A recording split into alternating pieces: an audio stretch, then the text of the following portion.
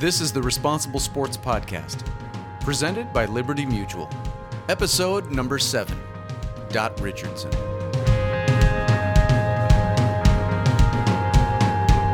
Responsible Sports is a program dedicated to supporting coaches and parents who help our children succeed on and off the field.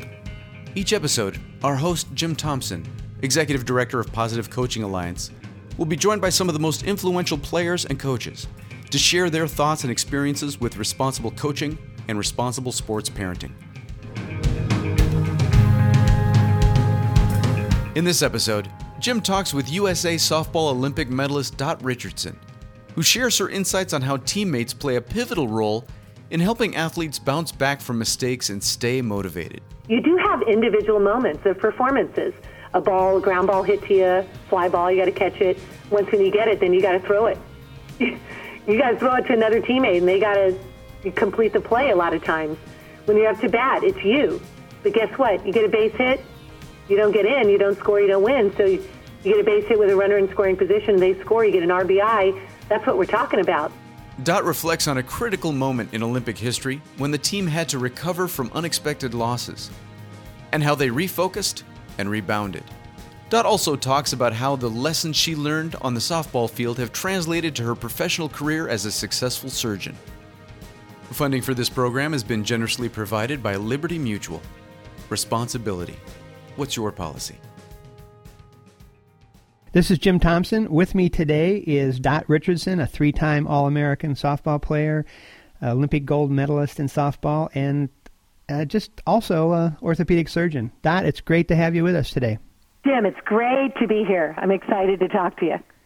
Let's jump right into talking about softball. A lot of people say sports is a place where lots of mistakes happen, but I think baseball and softball especially are games that are full of mistakes, and it's not a question of being perfect, but of bouncing back from mistakes. What advice do you have for athletes to help them address the issue of making mistakes? Well, I think you're right on. When you look at baseball and softball, to me, what makes the game so difficult to play is not only the skills to hit a moving object with a moving object, and then your opponent has 8 other people out there trying to get you out with a catcher behind you making the ninth. But because of those odds against you, the games truly have a lot of failure, considered by others failure built within it, difficulty, if you would. For example, if you're a hitter and you fail 7 out of 10 times at the plate, that means you do not get on at least first base 7 out of 10 times. You are not good. You're great. And so when you look at that, when you talk about mistakes, that's why there are errors in a game. I mean, there hasn't been a player ever who hasn't made an error. When you make an error, you think everybody is looking at you. You feel like because you made the error, you're a failure. You start questioning your abilities and who you are, when in reality you learn to grow up, to say, wait a minute, this is part of the game. And it's so awesome to be able to go out there and face challenges, just like in real life, realizing that life isn't easy. It's about tribulations. It's about challenges. And to be able to put it all on the line and know that true success is giving everything that you have in everything that you do, no matter what the outcome, no matter what the score. And that is what you learn through softball and baseball. You told me a story before. I'd love to have you share with our listeners about the 2000 Olympic softball team for the USA, and you lost 3 games in a row, which was kind of unheard of. Could you share with our listeners what you did and what the team did to try to get back on the winning track? Well, it's very unusual for the United States softball team to be, to lose. When we went into the 2000 Olympic Games, the United States softball team was 119-0. We hadn't lost a single game. So when we got to Sydney and started the Olympic Games, we won the first 2 games quite easily, and then it happened. We lost against China, we lost against Japan, and then we lost against Australia. 3 consecutive games we lost. Well, what ended up happening is after we had lost the 3rd game and had our interviews and all of that, I'll never forget getting in the team bus. Coaches were staring out in space. I heard teammates crying. I saw teammates just looking out in disbelief, wanting to hide. And right before I sat down, I said, okay, I've got to do something. So I stood up in the aisle of the bus, and I yelled, "We are living a nightmare." And the best thing about a nightmare is you wake up. And we need to start waking up right now and start playing USA softball. Play the way we're meant to play. Then all of a sudden, someone said, yeah, bad things happen in 3. And that was our 3rd loss, so things are going to turn around. And I said, absolutely. Well, then Lisa Fernandez, one of the greatest players of all time, all of a sudden she said, we've got to cleanse these uniforms. So I'm like, that's right, we got to cleanse these uniforms. And I was like, Lisa, how do we cleanse these uniforms? She said, when we get back to the village, we've got to just jump in the shower and cleanse these uniforms. When we get back, we're going to all get in the shower and cleanse these uniforms. So we get back to our apartment at the village, the Olympic Village, and I saw 2 of our uniforms that were on the steps where we normally leave them to be washed. And I'm thinking, wait a minute. My teammates didn't believe what I said. Well, they're going to believe it now. I was like, everybody in the shower with your uniforms on now. So we all got in this big handicap shower. And all of a sudden, we started chanting, win a game, win a game. And then Lisa, who was struggling, hitting and everything, said, get a hit, get a hit. And someone else jumped in there, score a run, score a run. Somebody else, put the bunt down, put the bunt down. So all together, we're chanting and just doing whatever we can to cleanse these uniforms. And the 2 uniforms we had there from the other 2 teammates, we put them on the floor and just start, in the shower and just started putting soap and shampoo and everything on them. Well, then after the shower incident, I was like, okay, we have a meeting tonight, 7:00 meeting. When I walked into that living room where all of my teammates were, I knew things would change. I had a softball. We tossed it to each of us, and I said, when you get it, make sure that you say something positive that you've done to this point. And I knew when we were done with that meeting that we had a chance to come back to win a gold medal when every single player said, I don't care who does it, I don't care who gets credit for it, let's start playing as a team, USA softball. We came back not to win 1, 2, 3, 4, but 5 games in a row to bring back the 2nd Olympic gold medal in the sport of fast pitch softball to the United States of America.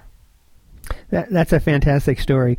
We with Positive Coaching Alliance, we teach coaches to teach kids a mistake ritual, a physical motion they make.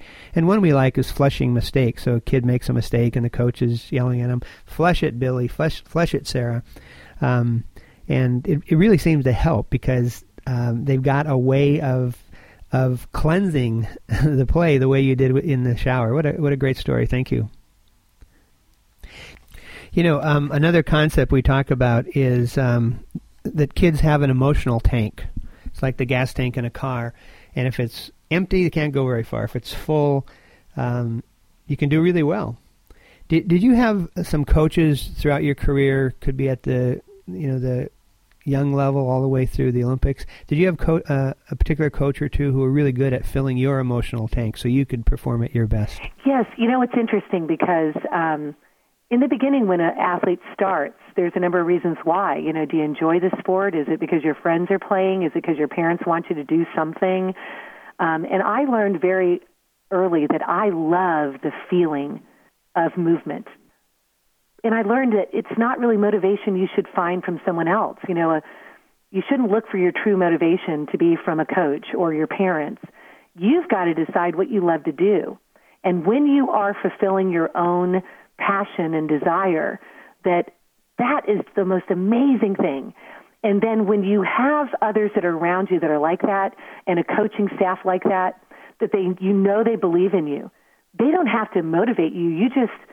You want to show them how great you can be. You know what I mean? You want to say, thank you for this opportunity. Check me out. Let's go. You know what I mean? That type of stuff.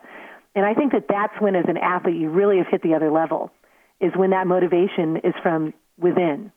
And you want to surround yourself by others that are the same way. But if they're not, it doesn't matter. You still have a fulfillment of joy in doing what you're doing. Yeah, I think lots of kids start sports with the kind of feeling you're talking about, and then they get into situations where they're being criticized all the time by their coach, perhaps by their parents, and not everybody has the first of all the good fortune to have really positive coaches, but the mental strength initially to keep going, which is one reason we really encourage coaches to be aware of the emotional tank and help kids fill it up. Well, I think a coach definitely, when they make the commitment to coach, is to realize their role is a teacher. And everything they do, everything they say is soaked up by these athletes in good and bad ways. So they really need to be a good role model in their direction. And I do think that you as a coach need to know what motivates your athletes, because you're going to have a girl who's only playing because her friends are playing. Then you're going to have a girl right beside her that wants to be an Olympian or a professional softball player, So you got to know what those motivations are. And then your expectations, you treat everyone the same, but as far as respect and your attention and everything, but you have to have your expectations understanding that I can't expect this one athlete here to be like this other athlete because her motivation is different. So I have to learn how to teach her and help her reach her full potential in maybe a different way than another athlete who's maybe self-motivated. You know what I mean? So it's a challenge as a coach, but that's what the fun part is. Yeah, it's not a cookbook sort of thing. Coaching is really an art. Absolutely. What comes through when you tell a story about your individual accomplishment, being part of a team working together, made it just so much more valuable than just you as an individual player. I mean, that's what's so great about team sports. Yeah, that's what I love about softball and baseball. You do have individual moments of performances. A ground ball hit to you, fly ball, you got to catch it. Once when you get it, then you got to throw it. You got to throw it to another teammate, and they got to complete the play a lot of times. When you're up to bat, it's you. But guess what? You get a base hit, you don't get in, you don't score, you don't win. So you get a base hit with a runner in scoring position, they score, you get an RBI. That's what we're talking about. So the team, you learn very quickly through sport that, there's something within you that has to grow, that wants to commit yourself to what you're doing, whether it's on the field or off, and then a commitment to say, I want to be a part of a team or a teammate that is going to lift my teammates up too, because I believe in them, and they know that I believe in them. And that's the kind of teammate I want to be. I don't want to be a teammate that is sucking energy from others, that are distracting others during competition, whether it's crying because I made an error or being upset and throwing the bat because I struck out. The self-pity, you learn very young, I did at least, playing with older players, because I started at 10 years of age playing on a team where the average age was 22. So I learned in a mature way that it's not about you. Who is your favorite teammate and why? Or if it's hard to narrow it down to one of your favorite teammates, and why was that person such a great teammate? Well, one of my favorite teammates of all times is Lisa Fernandez. And why Lisa Fernandez is because I saw in her not only amazing gifts and talents like all my teammates, but she truly has a passion for the game where we as roommates would even talk about it. After the game, I don't know if you know what I mean, like we talk about what could we have done better or how this happened or wasn't that awesome? And you know what I mean? We would study the game. And Lisa Fernandez has such an ability that, that she mentally is one of the toughest competitors I have ever met. And her abilities are like nothing compared to her mental toughness. And she's one of the greatest players of all time. She was told when she was a little girl she would never be good because she was too short. She'd never be a great pitcher because she's too short. Her arms weren't long enough. And her first game she ever played, she walked 20 batters and hit 22, and their team lost 24-0. She was 8 years old. And she was determined to be the best she could be. And the next thing you know, she went from this young kid who was told she was too fat, too short, never be great, to one of the greatest pitchers, third basemen, and hitters of all time. Wow.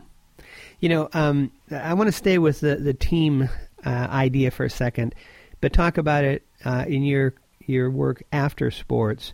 How did sports prepare you to be a doctor? Well, without a doubt, athletics has prepared me, for my career as a surgeon. And as I've mentioned before, even bigger things, life lessons and how to treat others and respect others and all that stuff. But think about it as a surgeon, you're like the most elite athlete, because when you are performing surgery, it's not a game. Okay, there's no room for error, even though we are human. And think about the operating room. You're just a surgeon. You need your assistants, you need the nurses, you need the anesthesiologist. You need everyone together as a team.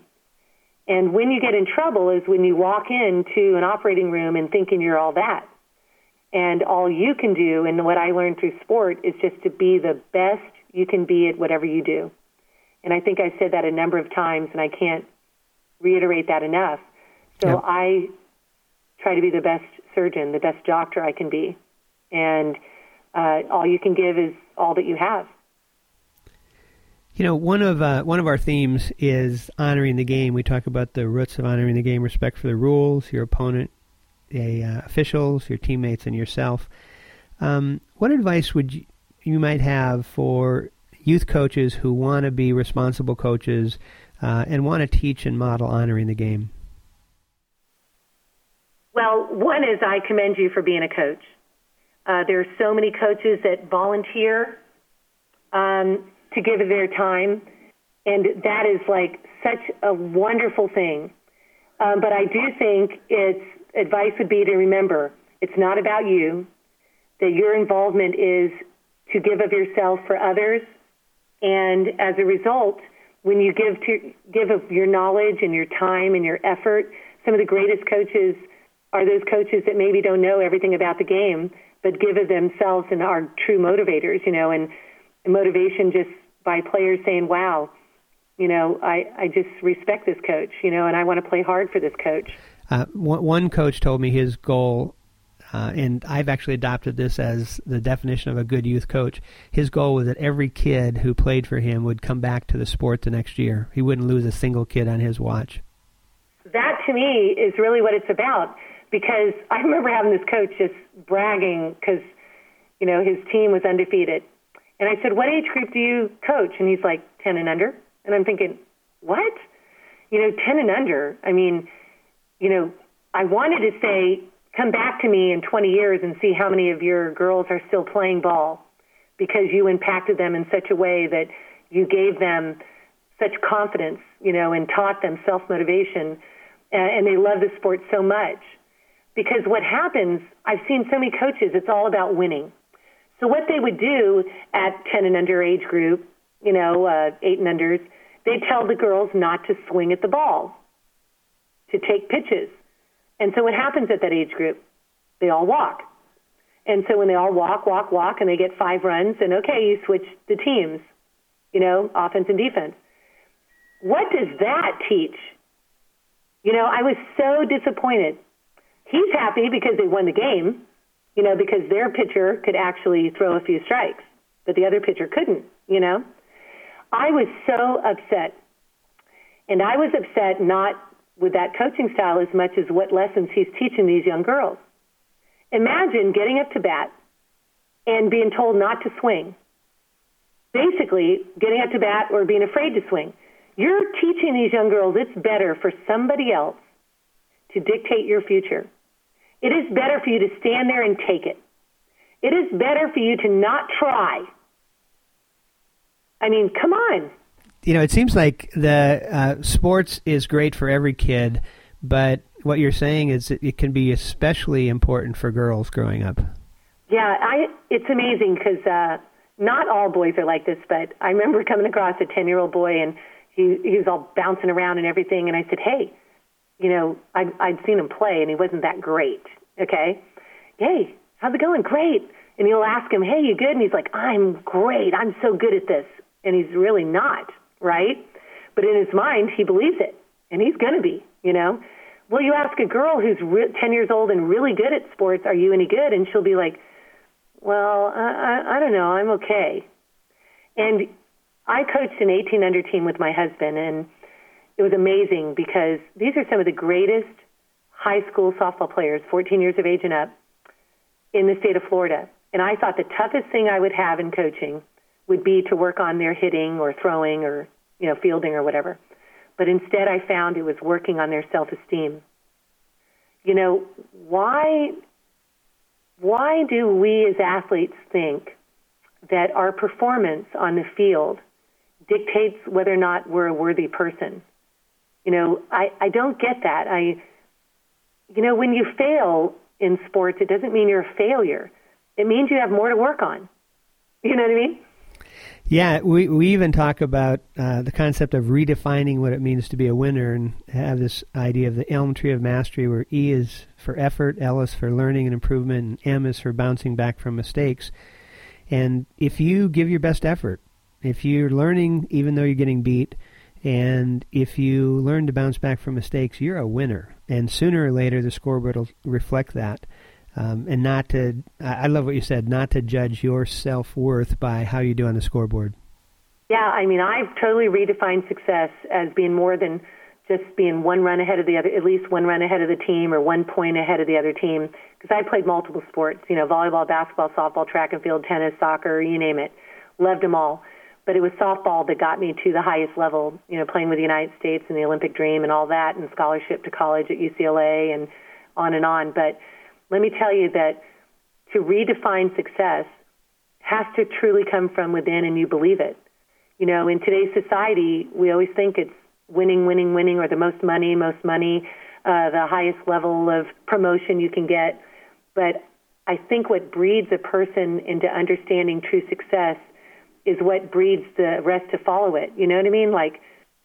If you know that you can capture or master the basic fundamentals, and from those you take it to the next challenge of the game, which is the mental aspect of the game, and then through that, being able to learn working with others and being able to build a team as being a part of it to reach a higher level because you are a part of it, you redefine success as being the best you can be and giving everything you have at that moment in time. And when an athlete starts experiencing that, nothing else exists but that moment of doing what she or he is doing, whether fielding a ball, throwing a ball, whether it's base running, looking at signs, hitting a ball. When you are able to totally focus and be in the moment, be one with the ball, sweetness. Let me ask you a little bit about parents, because when I started Positive Coaching Alliance, I really thinking about coaches and athletes. And yet a lot of what we do is working with organizations to help them deal with parents who get over-involved, shall we say. What about, how did your parents respond to you as an athlete? Well, without a doubt, I knew that my parents had an unconditional love for me. It didn't matter if I played sports or not. It wasn't just words, it was actions.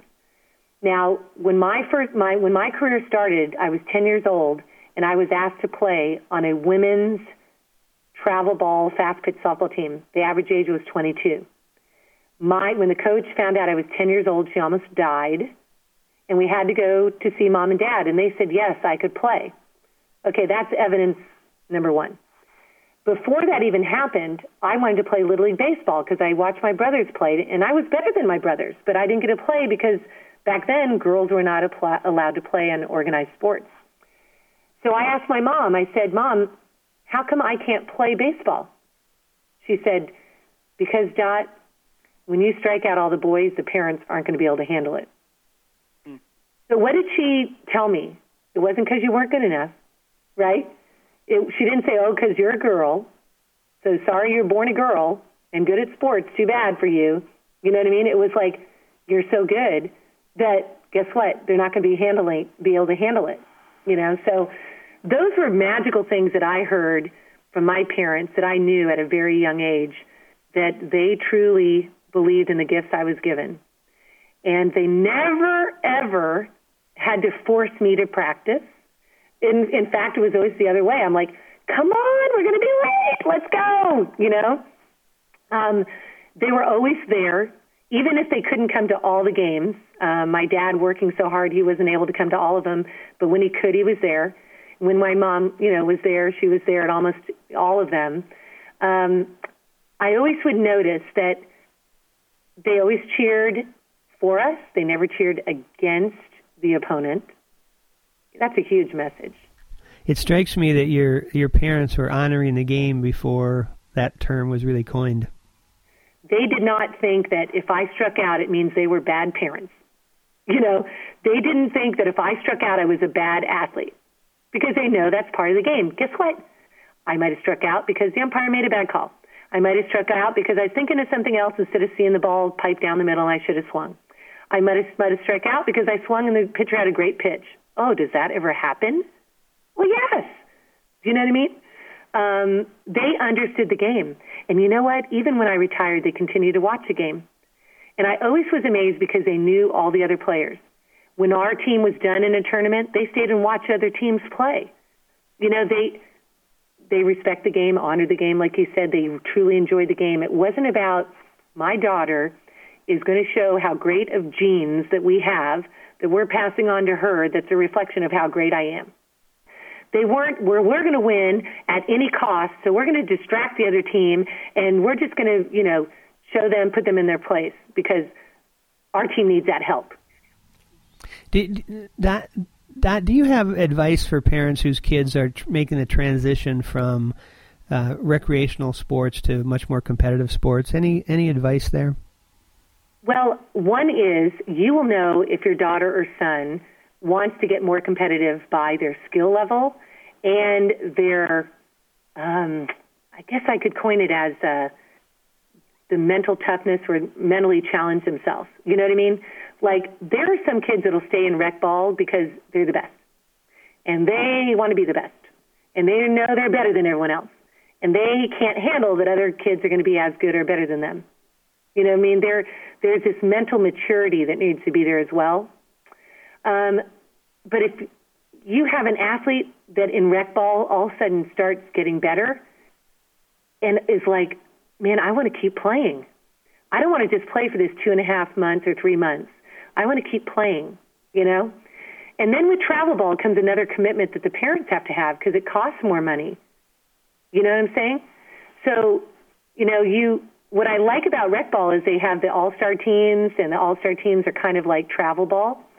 But in softball, there's such a higher level in travel ball that is going to give them so much more exposure for scholarships for college and stuff. We have the 8 and under, 10, 12, 14, 16, 18 under age groups.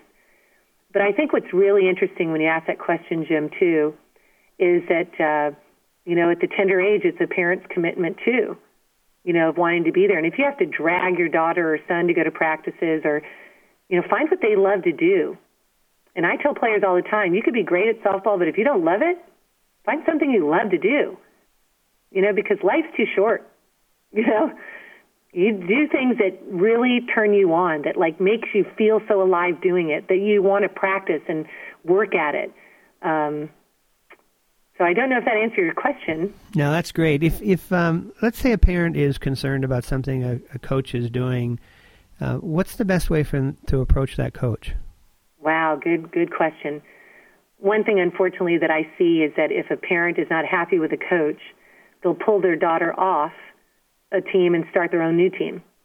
And then someone else pulls their daughter off that team and forms a new team and a new team. So the teams get so watered down with talent, if you would. But you have to really research the teams you're going to. And I think the best thing to do, and it's not realistic, I know, but is to get on a team where the coaches are not parents. You know, because unfortunately, whether the coach is truly a coach and can separate themselves from being a parent with their daughter or son on the team, the other parents, for some reason, think that, because they're a parent, that they don't respect that parent-coach relationship the way they should.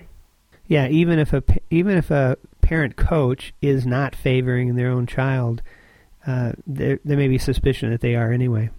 Yeah, it's really weird, and I've seen the other way where the parent coach doesn't do justice for their daughter. She should have more playing time. You know what I mean? She's one of the best players on the team, but he feels this guilt or what will they say? And you can always tell a parent coach because they'll be like great coaches for the other players, and then a lot of them just start yelling at their daughter or raising their voice or, come on, you're better than that. And I'm like, okay, is that his daughter?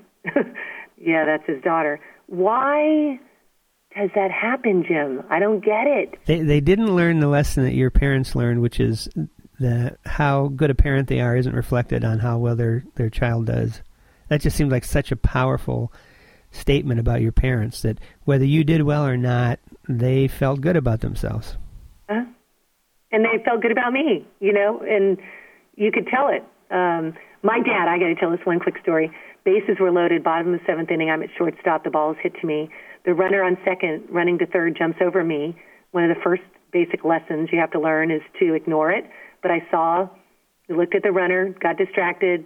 The ball hit my glove, bounced out of it. By the time I picked it up and threw the ball to first base, it was too late. The run scored. We lost the game. Get in the car, driving home, and I'm bawling my eyes out in the back seat. My dad pulls the car over, and he looks at me, and he says, "What are you crying for?" I said, "Dad, you were there. I mean, all I had to do was get the ball and throw it to first, and we would have won the game. I would have, would have been gone in extra innings. It wouldn't have been over, blah, blah, blah, blah, blah." He said, "Listen, you either do it when you're on the field or you don't. And tonight, you just didn't do it." Wow. How profound. And I'm thinking, he's right. It doesn't help to cry about it now. I didn't do it. You have to do it when it counts. On the field, prepare yourself for those moments and do it. And guess what? If you don't do it, work hard so you do it the next time. You know what I mean? It was so profound to me, and my parents never, ever in the car after a game would say, "Well, how come such and such played more than you?" Or, "You should be playing at shortstop because you're a better shortstop than that shortstop." You know what I mean? Never. I mean, I don't know why some parents do what they do, and they do it because the kid will say things that came from the parent. They don't usually say those things. So I think the key thing is for parents is to research the team that your daughter or son are going to be on. Watch how the coach handles himself. If it's a parent coach and he's a true coach, just like every athlete, there is no such thing as a mom and a dad and a daughter or a son when they're on the field. It's a coach and an athlete, the player and the coach. When a player puts their cleats on, they're there to do a job, and that job is to do the best they can, have an awesome time, just express their talents. The coaches, their job to do, make the lineup, do the strategies of the game, be able to get each player to reach their full potential, and then after it's all done, then your dad and daughter, or dad and son, or mom and daughter, or mom and son. You know what I mean? Dot, a coach once told me a long time ago, and we actually incorporate this into our Positive Coaching Alliance workshops now. If you're coaching your own child, this guy had a cap that he wore. It was his coach cap, and he would tell his child, when we're in the car on the way to the game or practice, I'm your dad, and you're the most important thing to me. When we get out of the car, I put this cap on, I'm your coach. And I have to treat you the same way I treat everybody else. And you have to respond to me just like I was not your dad. Can you handle that? And he said it took care of so many problems because the kid knew I need to treat my dad as the coach, get back in the car, take the hat off, now I'm your dad again. It just cleared things up really nicely. Wonderful. Wonderful. Well, I tell you have to first learn as a player, no matter what age, that a coach is the coach. It's like you learn an umpire is an umpire. All due respect to all umpires listening. Umpires are human too, right? They're going to make mistakes. And you learn that. Hey, if a game ever comes down to an umpire's call at the end, guess what? That's your fault as an athlete, because you should have made it earlier in the game somewhere else where it wasn't based on one single call by an umpire. But you learn early you can't change an umpire's decision. You know, their call, if you make them look bad, they're going to become even worse with their calls against you, you know? Well, and also as a coach, it gives your players an excuse. Well, we don't have to try hard because the umpire's against us. Oh, yeah. I mean, come on. Trust me, I've seen some really bad decisions by umpires. But the greatest umpires, you don't even notice they're there. But it doesn't matter. It's a part of the game you have to have, and you have to be able to deal with it. You can't let all these other distractions, bad calls, a bad coach, an opponent that's just badgering you, fans that are just obnoxious. You know, you can't let that distract you.